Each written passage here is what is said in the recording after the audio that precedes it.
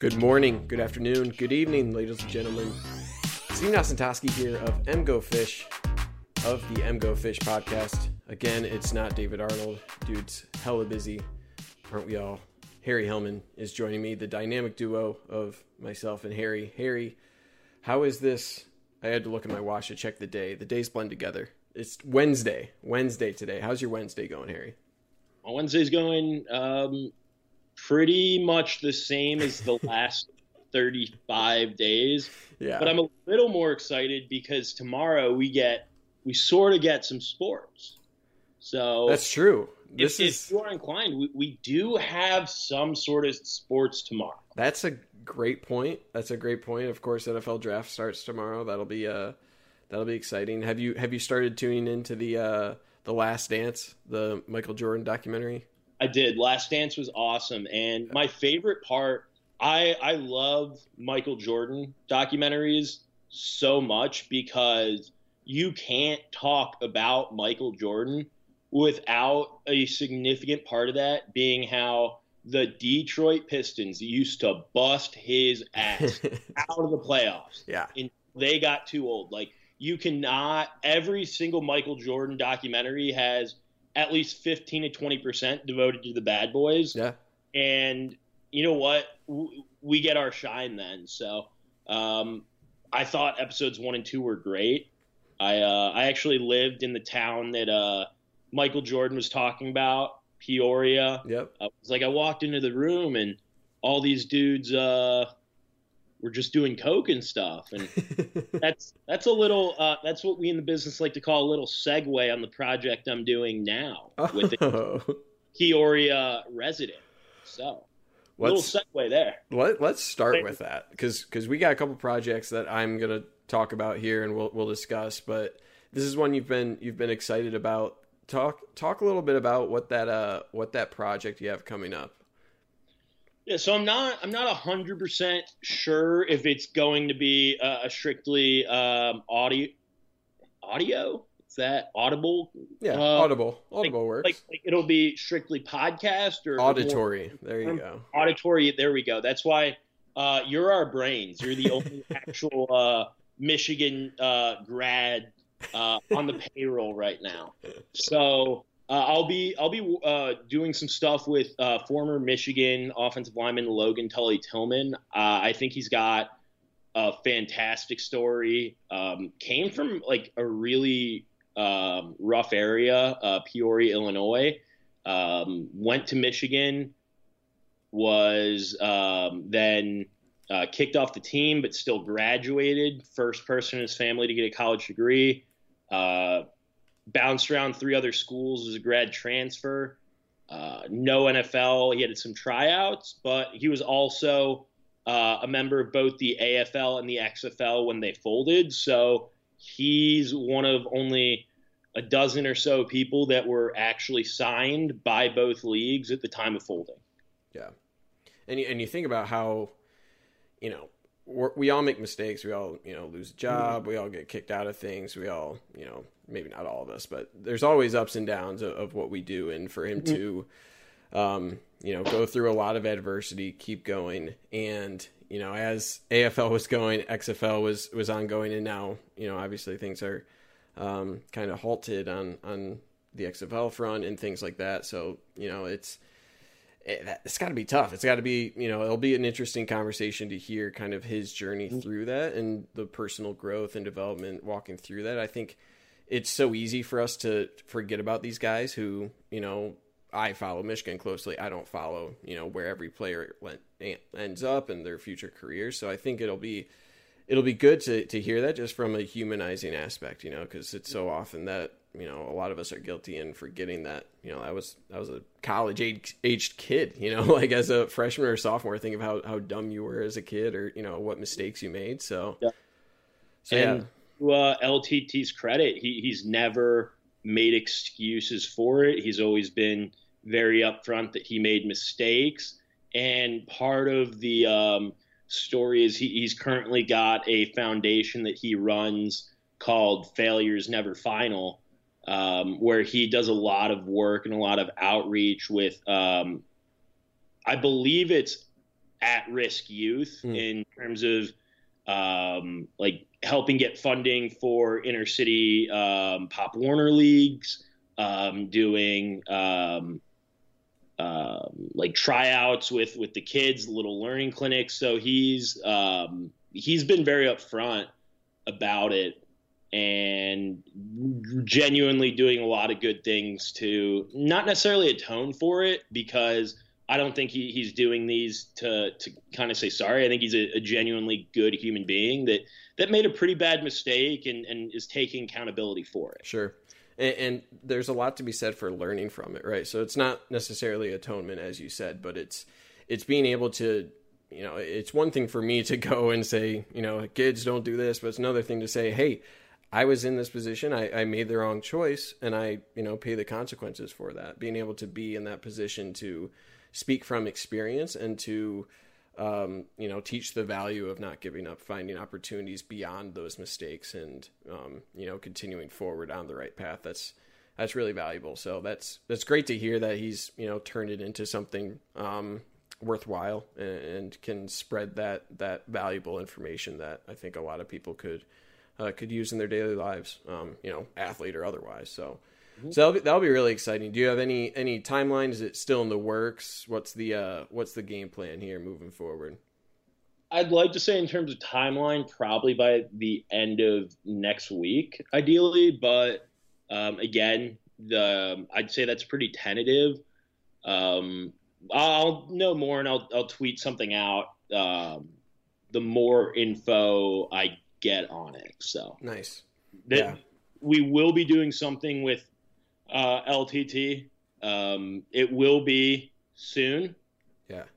I don't have a specific timeline, but the sooner the better. Yeah. It's something I definitely want to make sure I give enough time to make sure I have the story I want to tell, the path I want to take on it, and not just pump it out for the sake of writing something. I definitely like to take my time on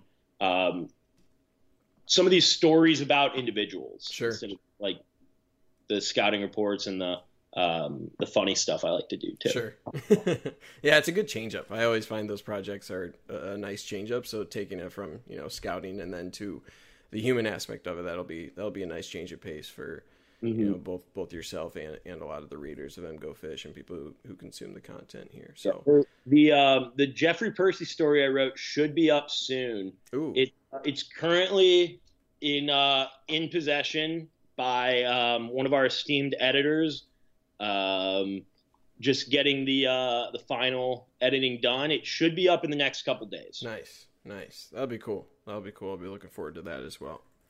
All right, and you can, you know, I'm sure at MGO Fish, you'll see it on the at MGO Fish, and you'll see it at Harrison Quinn 90, right? I said 80 last time. At Harrison Quinn 90 as well. Definitely follow me for it. Yeah. Follow MGO Fish too, but I got to get those following numbers up a bit. Yeah, we got to pump you up, man. We got to get you up there.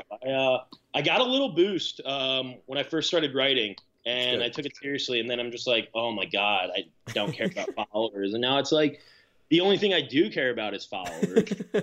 There's literally nothing else. Like, Twitter following is a top 3 sport in North America. So right now, you might be true. That might be it. It's up there with basket weaving. It's up there with basket weaving and skydiving. I don't know. Those are probably social distance safe. Have you heard of like simulation Madden betting yet? No. So these Twitch streamers will set Madden on like all Madden, move the controllers on the inside so it's just computers playing each other. Then they'll stream it on their Twitch channels, and people like bet on the lines. Oh man! Legitimate sports books are putting.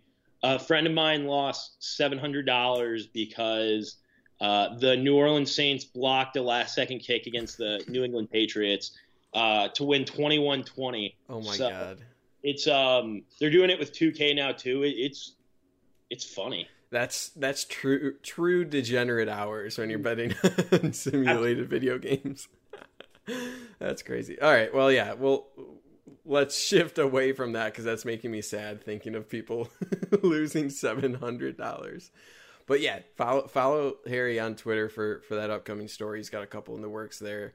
That'll be exciting, man. Looking forward to that. Let's shift over to a couple recruit reviews that I recently posted. My first one, Blake Corum. We talked about him a little bit last time on the podcast. Just posted one on Sunday a couple days ago for Makari Page. We talked a little bit on over text, Harry, about your thoughts about him. For those not in the know of Makari Page, he's 4-star, about 225 or so around there on the composite, top 250 recruit out of West Bloomfield, Michigan for the class of 2020. He's a true free safety type, 6'3", 180. He had a top 4 of Michigan, Kentucky, Ohio State, and Penn State. And I really liked him. I really liked his film. He was projected from Alan True over at 247 as a late round pick when his time comes. So I'll pause there. I'll get to my evaluation, but I want to get your initial thoughts, Harry, because I'm very interested on the little snippet we exchanged over text. I want to get your take on what he does well and a little bit of the harsher areas that I feel like I did point out, but didn't carry as much enthusiasm as you did. Yeah. So my last episode, I said my comp was Channing Stribling. Mm-hmm. I actually messed that up a little bit. I wanted to atone for it. It is not Channing Stribling. I gave him Jeremy Clark. Oh, okay. So Jeremy Clark and Stribling were, I think, 6th-year seniors together. Yeah. I mixed them up a lot. But Jeremy Clark was a 6'3" safety out of Kentucky. They're about similar in terms of the composite, more they lay in terms of overall safeties. So I think he's Jeremy Clark once he adds a little bit more weight. Part of why I think that, I agreed with a lot of what you said. I think he's got good instincts. I think he's got good ball skills. Sometimes bobbles a couple interceptions that you're going to want to have because those only come around every so often. But what I really noticed that was kind of very meh for me, he tackles with his shoulder a lot. And it's not like a burst through the ball carrier kind of thing. It's like they both stop on impact. I don't think he's a great tackler. I don't think he's a very physical tackler, but I think he's a good enough tackler that if you were to take him out of the maybe the free safety center field mold and maybe put him on the boundary corner where he'd be able to use his length, his hips, and his ball skills to his advantage in coverage while keeping guys pinned along the sidelines, I think that's probably where you'll see the most upside. I think a lot of Don Brown safeties, I think he prefers them to be good tacklers in open field. I don't necessarily see Makari Page. I could be completely wrong. I don't think he's a bad player whatsoever. I don't think he's a bad tackler. But when I watch him tackle and when I watch him play and when I see how he's built and how the roster composition is made up, I think it makes a lot more sense if he were to shift down into a corner spot. Interesting. Okay. Where maybe it takes less aggression and he's able to use his instincts a little bit better. Because he is he does have great instincts. There are a couple plays where he really sniffs out screens well, where he's able to come up, but there aren't a lot of plays where he's able to wrong arm a blocker to make the tackle. He kind of waits for things to develop and doesn't necessarily attack right off the bat, which I think lends itself more to being a cornerback than it does being a Don Brown safety. But I definitely don't think he's a bad player. I think he just has an attitude that I would rather see playing corner. And I'd love to be wrong if he if he is just like Tyrann Mathieu Jr. But I think a deep coverage boundary corner would be like, I think he'd have first round potential if he developed into a corner, as opposed to mid round potential to late round potential if he developed as a safety. Interesting. So I agree with when he's coming down to tackle, he's definitely I'm going to wait until this guy decides and then tackle, rather than I'm going to force this guy into the ground, right? He's very much I'm hedging my bets. I'll give up the extra 2 to 3 yards. This guy has to choose which way to go, and then I'm going to attack. And I think that he sacrifices that a bit for the safety of the play, for ensuring that he makes the tackle. So I'll agree that he didn't come off as like an explosive guy who, I don't know, comes down and thunders a hit. He does have occurrences of that, but it's more on like pass plays. Like he'll show up at the right time on a pass, where in the run, he's more waiting for a decision and then wrapping up a tackle than forcing the ball carrier into a decision, if that makes sense. So yeah. I totally agree with that. And I think my biggest concern, I took another look at some of the film, is being able to work through blocks. Not something I saw a whole lot, and something he'll have to do a lot more. He'll have to make those decisions where waiting isn't an option because you're inviting a blocker to block you, So, yeah. So I don't think he'll be given the opportunity to do, use his athleticism, which is at a different level now at the high school level, to make that work. He'll have to be quicker and make quicker decisions there. In order to, ensure that he's taking the correct angle first instead of playing the waiting game. So I totally agree with that. And you made a good point where his man-to-man skills are way above average for a safety. And at that size, that's a very intriguing aspect of, a possible transformation in his role there from safety to a boundary corner. So I could totally see that. And then the final thing that you mentioned was he did have a tendency to go high and tackle with his shoulders. I noticed that too. In combination with his good instincts and good routes, there were a couple plays I highlighted where, and one stands out especially, the opponents were on about the 15-yard line, and they were going for a fade to the end zone, and he was playing, I don't know what it was. It seemed like cover one. He was just deep safety in the middle of the field.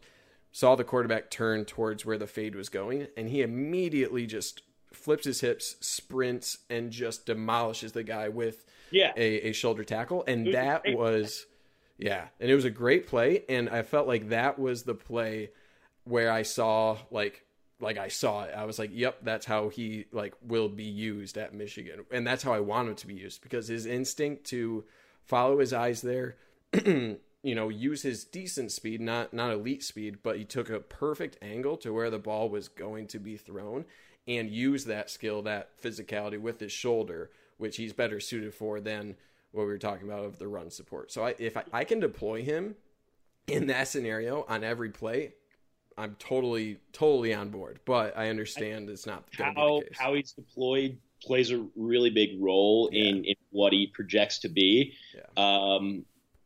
I agree. I think we really have a similar vision on him as well. Again, I think he's really good. The play you were mentioning, I watched your breakdown. I thought it was really well done, as always. And I thought that you did a really good job highlighting the pros and the cons, while without using too much of a bias. But what I would be kind of interested, part of me thinks that he might make a pretty solid Viper, because I love RJ Moten. I'm excited for you to watch him. I genuinely think he's going to be a first round pick. I think he's a stud. I also like Morant. Both of those dudes are really explosive, but if they were to shift the philosophy of the defense a bit, and a Viper was maybe more of a shifted safety on the using like to use it in coverage, I think he'd fit really well there. But I think in terms of deployment, like you said, his coverage stands out, his instincts stand out. You want to put him in position to do those things really, really well without having to worry about, man, like he's a good cover guy, but if a tight end gets the ball over the middle, it's 50-50 on if he's making a tackle. Sure. So I do think he's better suited for corner. Yeah. But part of that has to do with how high I am on RJ Moten and how much I wouldn't say love, I would say deeply like Morant. Mm-hmm. And then Will Mohan, you mentioned he was a safety. Has that been announced yet? Has been announced. No. Okay. So is that just because I wasn't sure if I missed something or if it's just, did he say he was going to safety or it's projection? That was just projection based off of the depth chart and his like high school experience. But honestly, your guess is as good as mine. I can see it. I think he'll end up there. Yeah. I just wasn't sure if that was. I think he's going to end up at least at first. I think him and if I were to predicate a guess, I think he and Moten both end up at Viper with Moten playing some safety.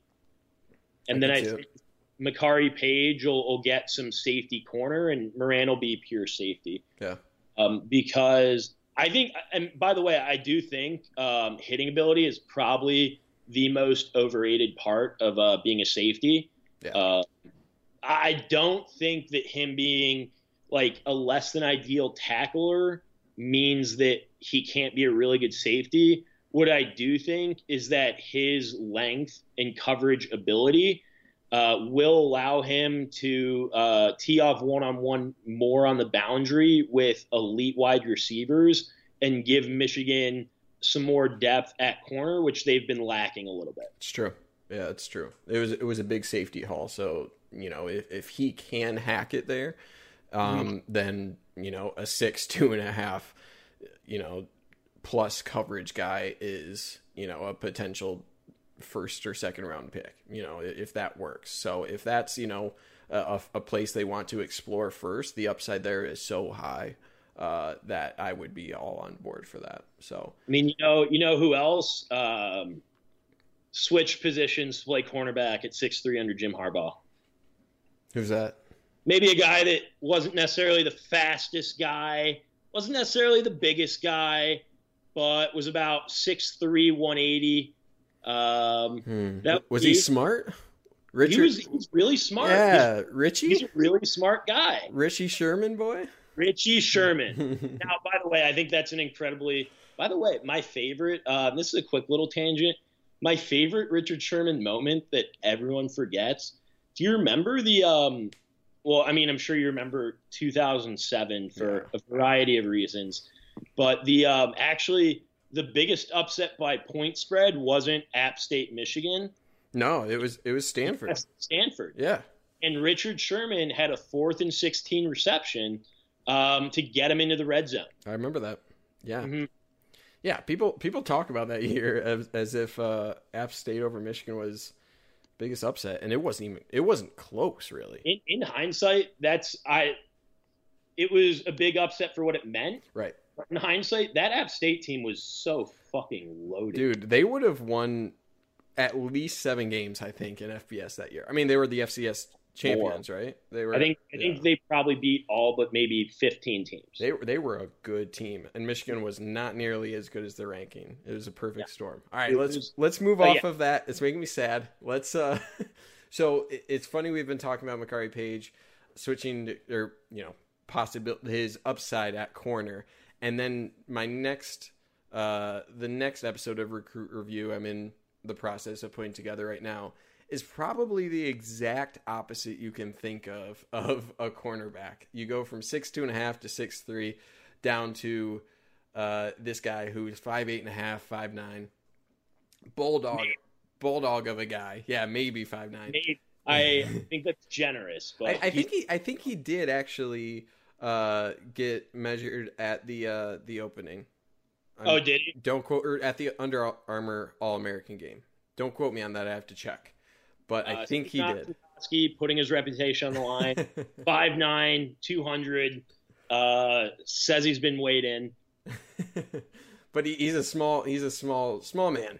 But Mm-hmm. he's a bulldog. You know, in terms of your, you know, if you're going for toughness, if you're going for attitude, he's a guy who wants to be challenged by everyone. Hit the camp circuit a ton. Like I said, it was an Under Armour All-American. Was called out by Pac-Man Jones during practice. He won a couple of the MVP practice awards. He did really well in the actual Under Armour All-American game against Julian Fleming, number 1 wide receiver, who's now at OSU. He's out of Bellevue, Michigan. I'm talking about Andre Seldon here, the cornerback. He's around 160 overall on the 247 composite. Harry, I've said too much about this guy already. What is your take? You had your take on Makari Page. I'm really interested to see the opposite side of the spectrum here for Andre Seldon, the guy who seemingly has all of the skill set outside of the measurables. Oh, yeah. Andre Seldon's a flat-out stud. Yeah. Oh, Andre Seldon's fantastic. Like you said, 5'8", so he's a little undersized. What I'm a little upset you didn't mention that I think needs to always be mentioned first and foremost about Andre Seldon, you mentioned he got some credit from Pac-Man Jones, which is great, but he also literally was given like cleats saying he was like the best player that day by Deion Sanders. Literally, like, prime time Deion is like, this guy is good. I'm going to like shout this dude out. Yeah. That always needs to be mentioned. With Seldon, he's really good technique wise, but what I love more is he's got that attitude. Yep. He's got that attitude where, you know, like, this guy's not going to let people beat him. You mentioned the one-on-ones with Julian Fleming. He looked great there. But what I was even a little bit more impressed with was the one-on-one fade drill he was running against Darnell Washington. I believe Washington went to Georgia. But Darnell Washington, I think, is 6'7", 250. He's a tight end, wide receiver combo. So he's got about a foot on Seldon. Seldon played it really, really well, was in perfect position, was able to knock the ball away. And you're not going to be able to simulate a perfect camp setting like that for the receiver where you know where the ball's going and it's a perfect one-on-one put in the right spot. So he's a great coverage guy. He's a great follow on Twitter. He chirps the Penn State commits a decent amount, which I think is good. Yeah. And what I really like, he's 5'8", but he's got a 38.5-inch vertical. Yeah, he can jump. Do you know where that would put him in the in the NFL draft at the combine? I do. That would put him 5th in the draft overall. 5th in the draft overall? Maybe I'm looking at the wrong thing. Okay, he'd put him 5th for corners. 5th at corners overall. Yep. 5th at corner. I was on the corner/safety page, so I was about to say, okay, so that makes more sense. So, and the guys ahead of him, by the way, Jeffrey Okudah up there. Okay, like, sure. If you're telling me that he's less athletic and a little less talented than Jeffrey Okudah, like, I'm not going to argue with you on that. But he plays like he's 5'10", 5'11". I think he's going to project really well to being a stud slot corner. Right. I don't think that because of his height.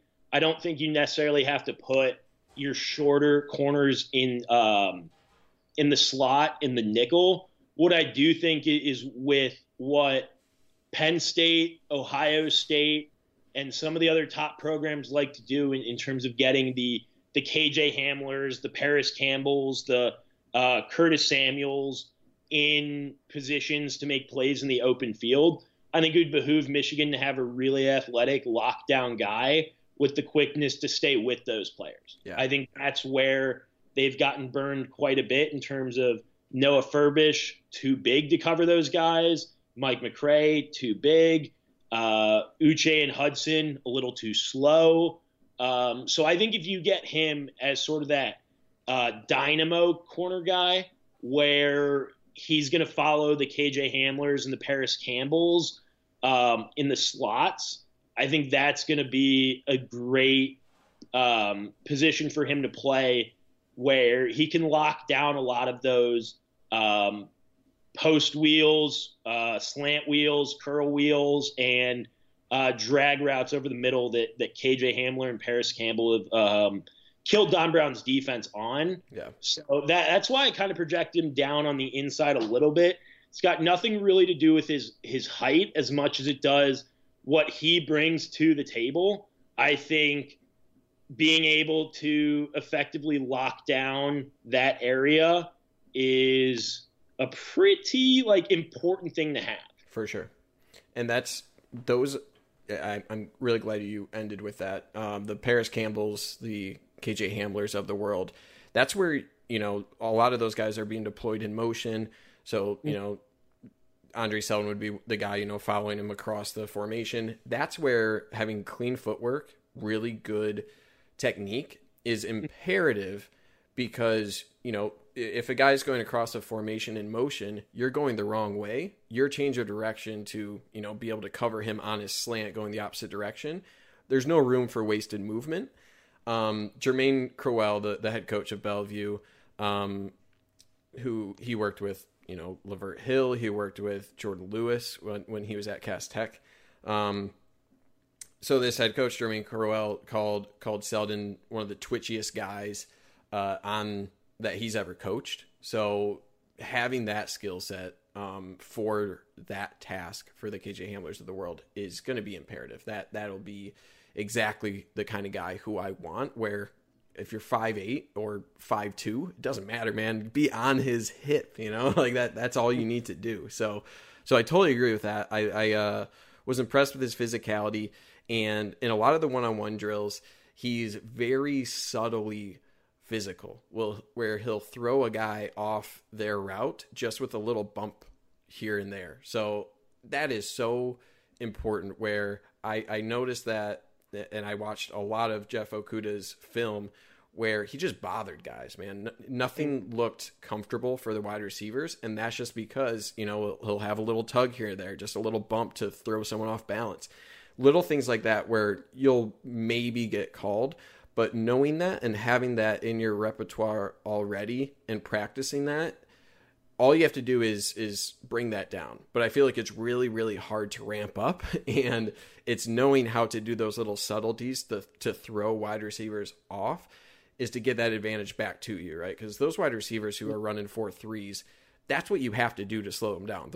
They know what route they're running. Those are the types of things you need to deploy, and those are the types of things that really set Jordan Lewis apart. He was slightly undersized, but yeah, and that's what Seldon impressed me most about, not only being able to hack it at that height, but being able to have those subtleties that I feel like is just a necessity to have on the next level. That's hard to teach. So, and for a guy his size, we've talked about it before in terms of how the rating services, a lot of the times, a big part of that projection is how they see him at the next level. Yes. So for a guy that's 5'8" to be a legitimate top 200 guy, that takes a significant amount of skill set. Yeah. They project him undrafted. I'm going to assume a large part of that is his size. I get that. The NFL may be a little less forgiving on his size, but I still think he's going to get drafted. Do you have a comp yet? Because I've got one that I really like. There was one on 247, but I didn't have my own comp yet. I was still looking through guys, so I'd be interested to hear yours. Okay, good, perfect. 247 gave him Jonathan Jones, I think. Yep. I think Rutgers, and then the New England Patriots. Auburn, and then the Auburn. Yep. Okay. Yep. Okay.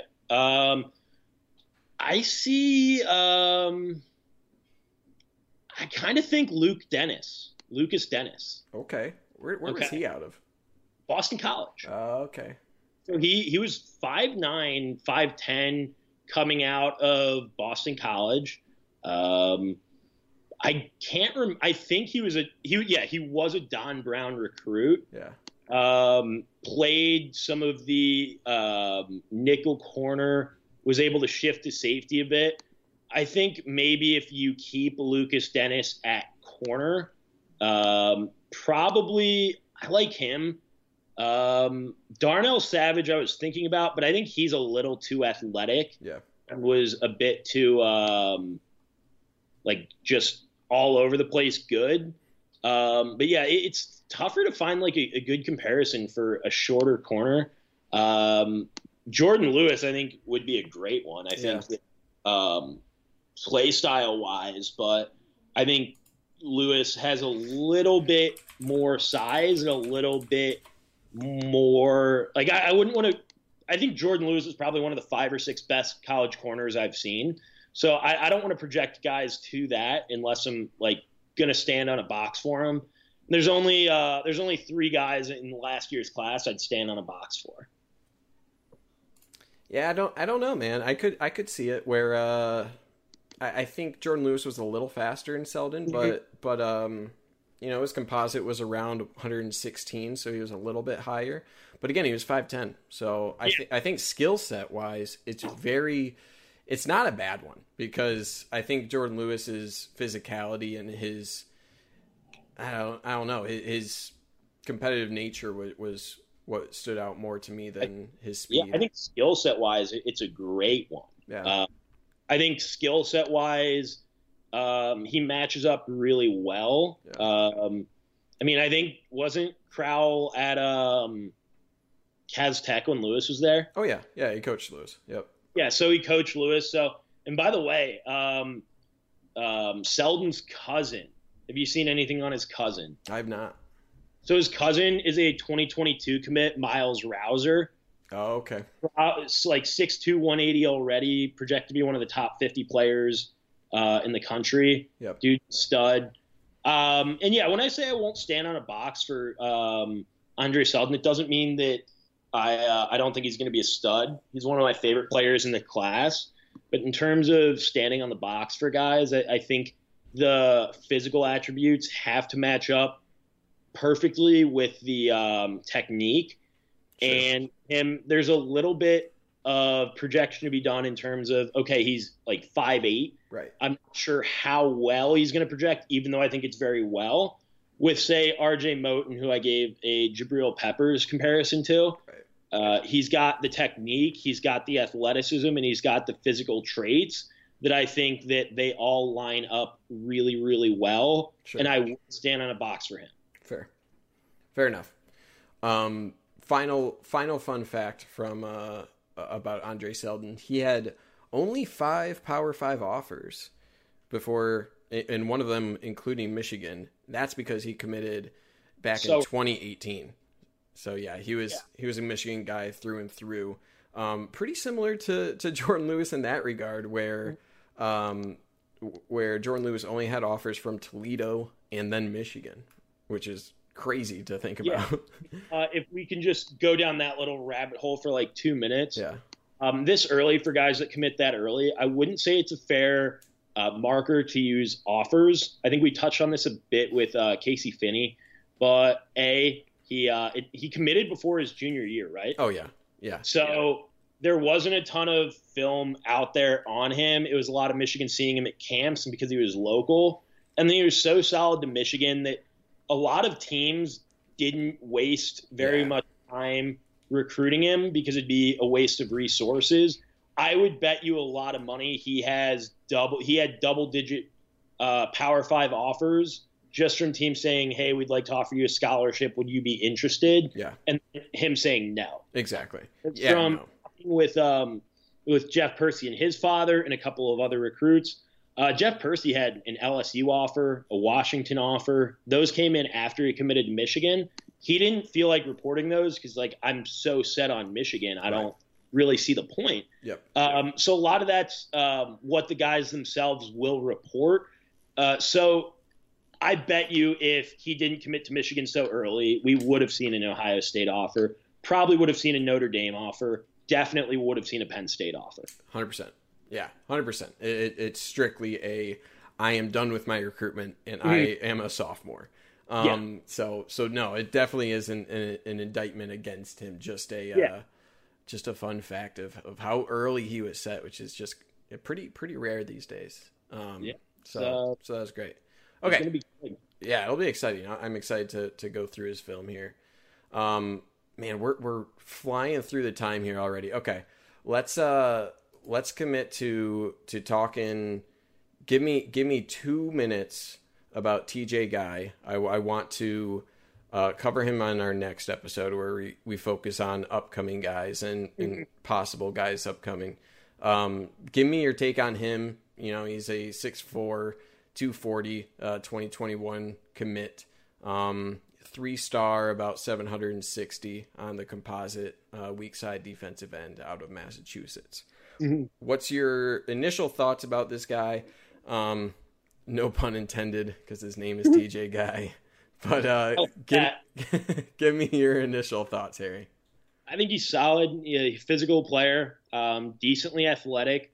I kind of just have a tendency to sort him in the bin of Chris Jenkins, Dom Giudice, Mike Morris, and there was one other guy, I think last year, of kind of like the 6'4", 6'5", mid 200s defensive ends that I think a large number of are going to be shifted inside to play defensive tackle. I think it's kind of just a way to get athletic players that may be a little undersized, develop them, put the weight on them, and if that athleticism carries over, you have a very, very promising defensive tackle and a guy that has the athleticism of a defensive end. That's sort of where I'm kind of grouping these players until further notice. Nothing really stands out about TJ Guy as like in terms of him being outstanding. He's really solid at a lot of different things. He's smart, he's physical, he's versatile, but he's just a plus athlete. He's not a stud. And I think when you get those plus athletes at defensive ends, those solid players, if you're able to shift them down and put 30, 40, 50 pounds of muscle on them in 2 to 3 years, all of a sudden you have an elite athlete on the interior as opposed to a pretty good athlete on the edge. So I kind of just group him into that range. I really like what Don Brown's doing there. I don't know if I've told you this stat, but I think it's 59 to 63% of defensive tackles drafted in the last 5 years were not recruited as defensive tackles. That's really interesting. Like, that makes sense. It's same. I'm just trying to think. Quinnen Williams, defensive. Okay, I'm just gonna pull up the chart real quick. You can give your thoughts, but I spent a lot of time on this, so I'm gonna read some of it. Sure. Yeah, I totally agree with like the true elite defensive tackles who are already, physically who they will be. Yeah. Those are the 5 stars that, are immediately going to, go into the OSUs and the LSUs of the world already. So focusing your time on identifying guys who have room to develop, those plus athletes who, can they handle an extra 50 pounds to get up to, if he were 6'5", 290, can he get there? And can he get, anywhere close to that? And then if not, can we still develop him into, a defensive end that will be useful for us? So, that projection is a lot of what makes someone, not fit into, a high 4-star or 5-star bucket, but it still lends itself to a lot of potential moving forward. Okay. Yeah. I'm just waiting on this little spreadsheet to load, but I was pretty shocked because like you said, a lot of those guys, if you are 6'5", 315 pounds, and you have incredible athleticism and you're ranked in the top 20 nationally, it's a bit tougher for Michigan to land those guys because a lot of the time they live in the Southeast. Right. They're probably going to the Ohio States of the world. If they're going to the Midwest at all, right? If they're getting out of the Southeast. Yeah. Yeah. Yeah, exactly. Yeah, but Quinnen Williams, is this? Okay, I may have to just wait on this for next time. I'll bring the chart up next time. There you go. Because the last thing I want to talk about is the NFL draft. Yeah. Let's spend 5-10 minutes there real quick. You just posted what I think was titled the best, and then in parentheses worst mock draft for the Lions starting tomorrow. What's the what was the motivation behind that? Was it, if I put this out there, it can't possibly be worse than this? So then I'll be pleasantly surprised, or I'm very curious. They're threefold. Okay, there are three reasons for it. One, I'm a narcissist. I have a huge ego. If any of these picks hit, I look like a genius, and there's really no downside. So it's like playing the lottery. True. So that's the selfish part. I'm a big NFL draft guy. I love following it. Garrett and I talk about it pretty significantly. And he actually released his, and I thought it was really, really good for the Lions. And it got me thinking, well, like, this is too good. It can't happen this way. It's not going to. And then third, I'm just a beaten down Detroit Lions fan.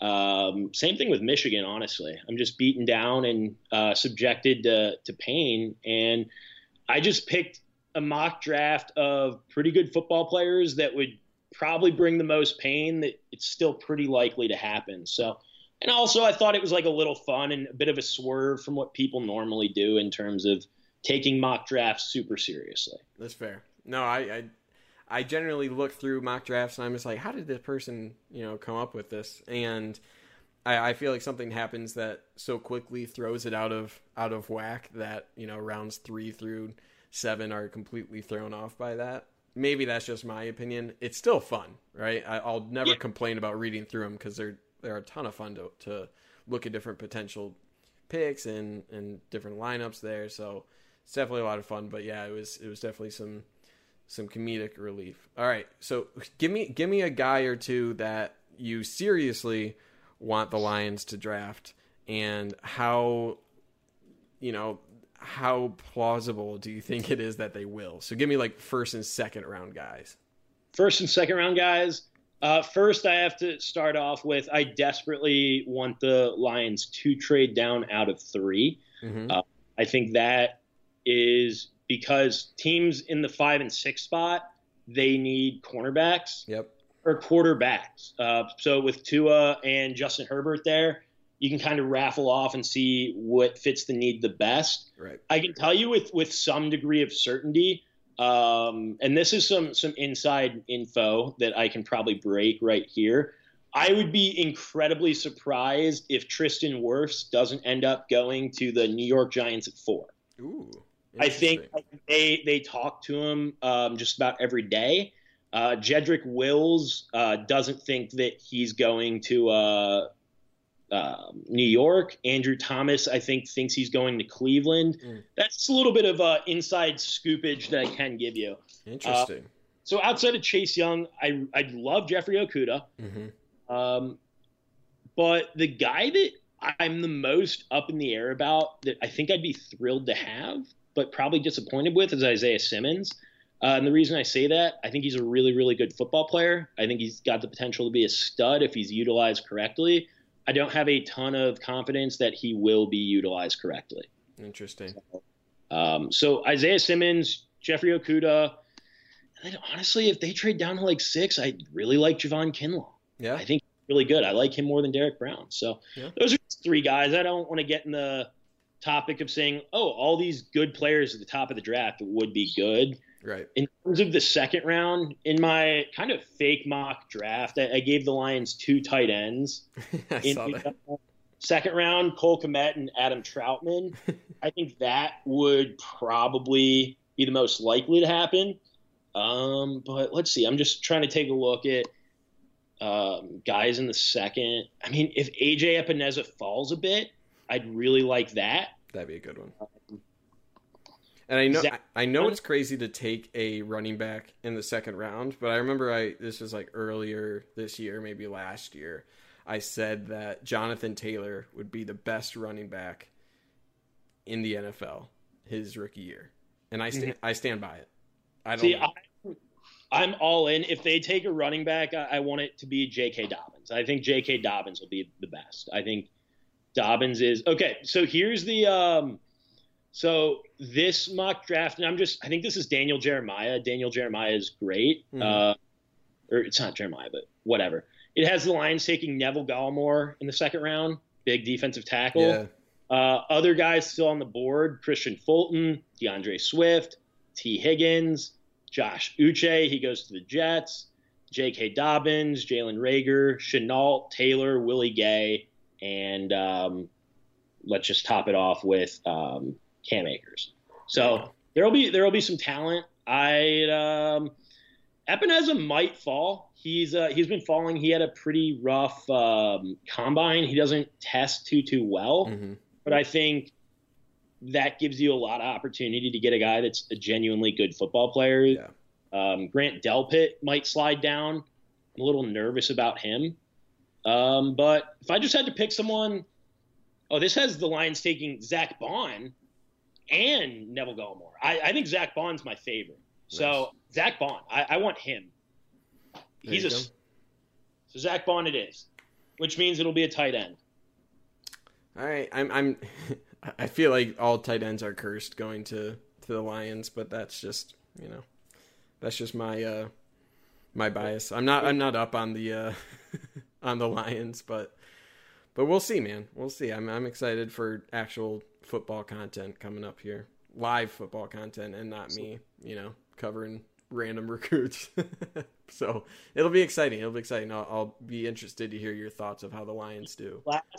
Last thing, if you just had to pick, let's just say Josh Uche, Cesar Ruiz, and really it's those two, right? At the top of the draft. Who do you think goes first? Cesar Ruiz.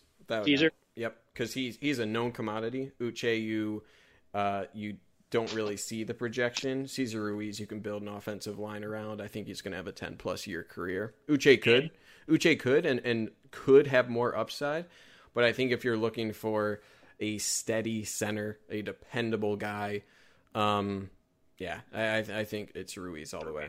Yeah, and Ruiz, Tyler Biadasz, the former number one center, tumbling down injuries. So I think Ruiz, I agree with you. I think he'll be late first. Uche will be soon after. Yeah. I'm excited for them both. All right, Harry. Well, it's time for me to take off. Appreciate your NFL draft insight there. We got to connect next week. We got lots of recruits to go over. We got lots of crystal balls to dive into. But we'll. I love balls. Well, I gotta cut that out. All right, Harry. You can find Harry on Twitter at HarrisonQuinn90. You can find myself at Steven Toski. Besides that, man, have a good rest of your Wednesday. Weekend's already approaching, and enjoy the draft. I'll be texting you. I'll be texting you to see what you think. Yeah, if anything happens, we may have to get like a little emergency pod in. That's fair. I think it was good. Once again, stay safe. Tell your parents you love them. Be nice to people. And by the way, if you're trying to do edits online and it's a really, really bad edit, don't get salty when rival fans say it's an incredibly bad edit, because like, this is horrible. And then someone just got a little too salty. I'm not naming any names, but send me a link. I will. I will send you the link. Absolutely. I was laughing my ass off. But yes, be nice, be mindful, be realistic with what you're putting out there, and be safe. All right, Harry, you have a good rest of your night, man. Go Blue. Steve. Later. Go Blue.